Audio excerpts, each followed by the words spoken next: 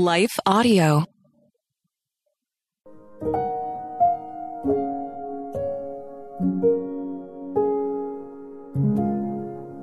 Thank you for listening to Your Daily Prayer, a podcast dedicated to helping you find the words you need to connect with your Father in heaven. No matter what's going on in your life today, you can trust that God wants to hear from you. Right after this short word from our sponsor, we'll pray through today's prayer together.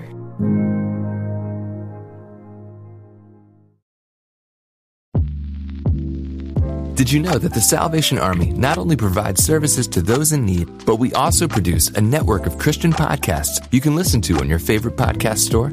One of these shows, Words of Life, is a 15-minute weekly show featuring interviews, testimonies, Bible studies, and more. In April, we'll once again hear from author and pastor Natalie Runyon. She has created a new 6-week discipleship course for women to talk about community, women in leadership, accountability, and more. We want discipleship to be what's drawing people, not bounce houses. They're more likely to come back and not just to be entertained. Even in me, making him have to pry it from my hands, he was still saying, but I have something better. It was because of the redeemed saying so, of telling the story of what God had done. When we point people to him, they're going to want to know him. Listen to Words of Life on your favorite podcast store or visit wordsoflifepodcast.org.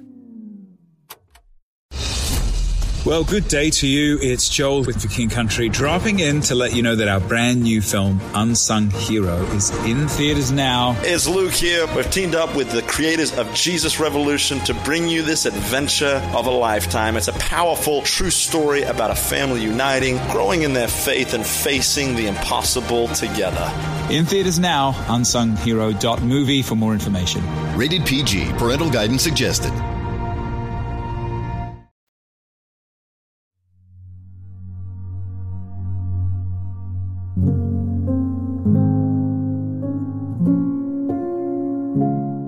A Prayer for a Lost Loved One by Emily Rose Massey, read by Leah Martin. But God demonstrates his own love toward us in that while we were yet sinners, Christ died for us. Romans 8:5. My convictions were just too strong to stay silent on that Facebook post. I knew it was a controversial topic, but I didn't think my own family would turn on me and lash out at me for my beliefs. As a Christian, there are times when I need to stand up for what is right, and just like countless times before, I was left to stand alone to be ridiculed for my faith in God and his holy word. I just didn't think my own brother would be the one to hurt me the most with his callous words. Often, the wounds cut deeper when it's those closest to us that wield the sword. In that moment, instead of finding the comfort and understanding of my family, the harsh reality that my brother was a lost soul began to set in. When we meet opposition regarding sharing our faith, it's very easy to become offended at those who mock or push back. Perhaps our first instinct is to turn our backs on them or set it in our heart to never discuss the Lord around them ever again. Instead of bitterness or offense towards those who might not agree with our beliefs, we should have compassion on them. Because at one time, before Christ saved us, we too were enemies of God and lost. Even if our unsaved friends and family hurt us, these situations should truly drive us to our knees to pray for our lost loved ones.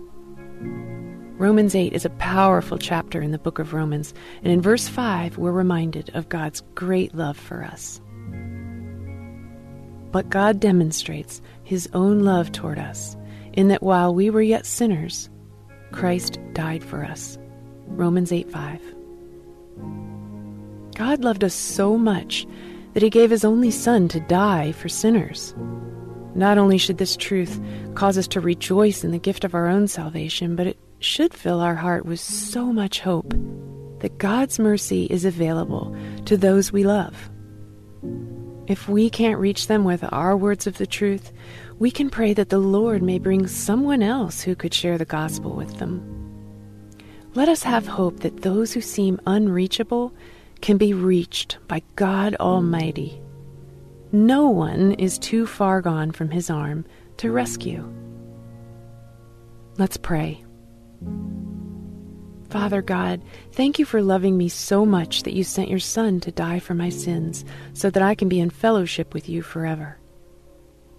You know how badly I want my friends and family to know you like I do.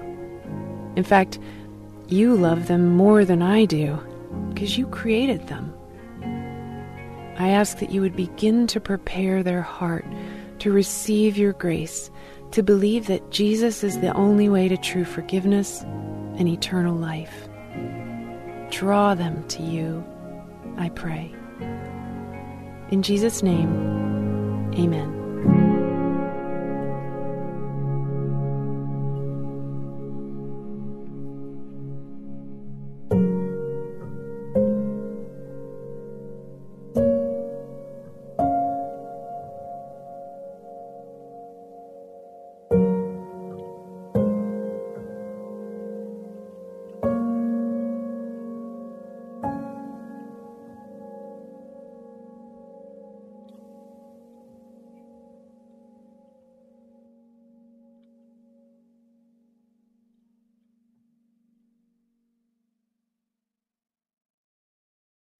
Have you ever considered yourself a messenger? I mean, you are called by God, and aren't we all praying the big prayer, "Here I am, Lord, send me"? So if we put two and two together, you've got a message to deliver, my friend. Whether it's mics like this, bookshelves around the world, stages to take, art to make, or businesses to build, it's time we start testifying truth unashamedly, creatively, and in love. My name is Tamara Andress, the host of the Messenger Movement podcast, which is designed to catalyze Christians to speak, write, build, and testify. I use my mic like a machete, so if you don't like to get your toes stepped on or pushed off cliffs to finally jump on in with Jesus, I may be too much for you. But if you're ready to turn your message into a movement and want to run with other messengers doing the thing at scale globally, search and follow the Messenger Movement podcast on your favorite podcast platform or lifeaudio.com today.